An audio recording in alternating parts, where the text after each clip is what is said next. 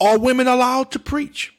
Let's turn to the book of Acts, if you will, chapter 8, and we're going to read verses 1 through 4. And Saul was consented unto his death. And at that time there was a great persecution against the church, which was at Jerusalem. And they were all scattered abroad throughout the regions of Judea and Samaria, except the apostles.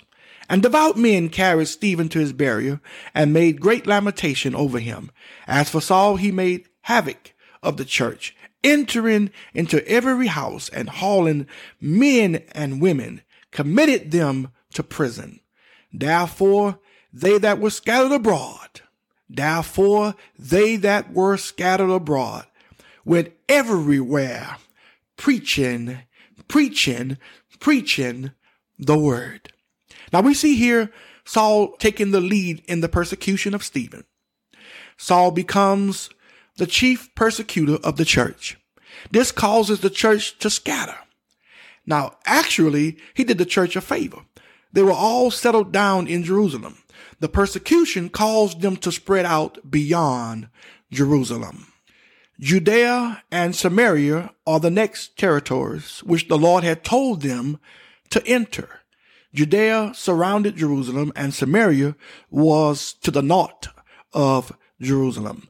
Saul zealously went after every believer in Christ, hauling men and women to prison.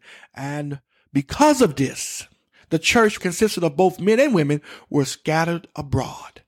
And they, underline the word they, and they, which consisted of both men and women, and they, both men and women, went everywhere doing what? Preaching the word. Preaching the word. So this is very clear. This clearly shows that women can preach the word of God. Declaring the truth. We are declaring the truth. We are declaring the truth. We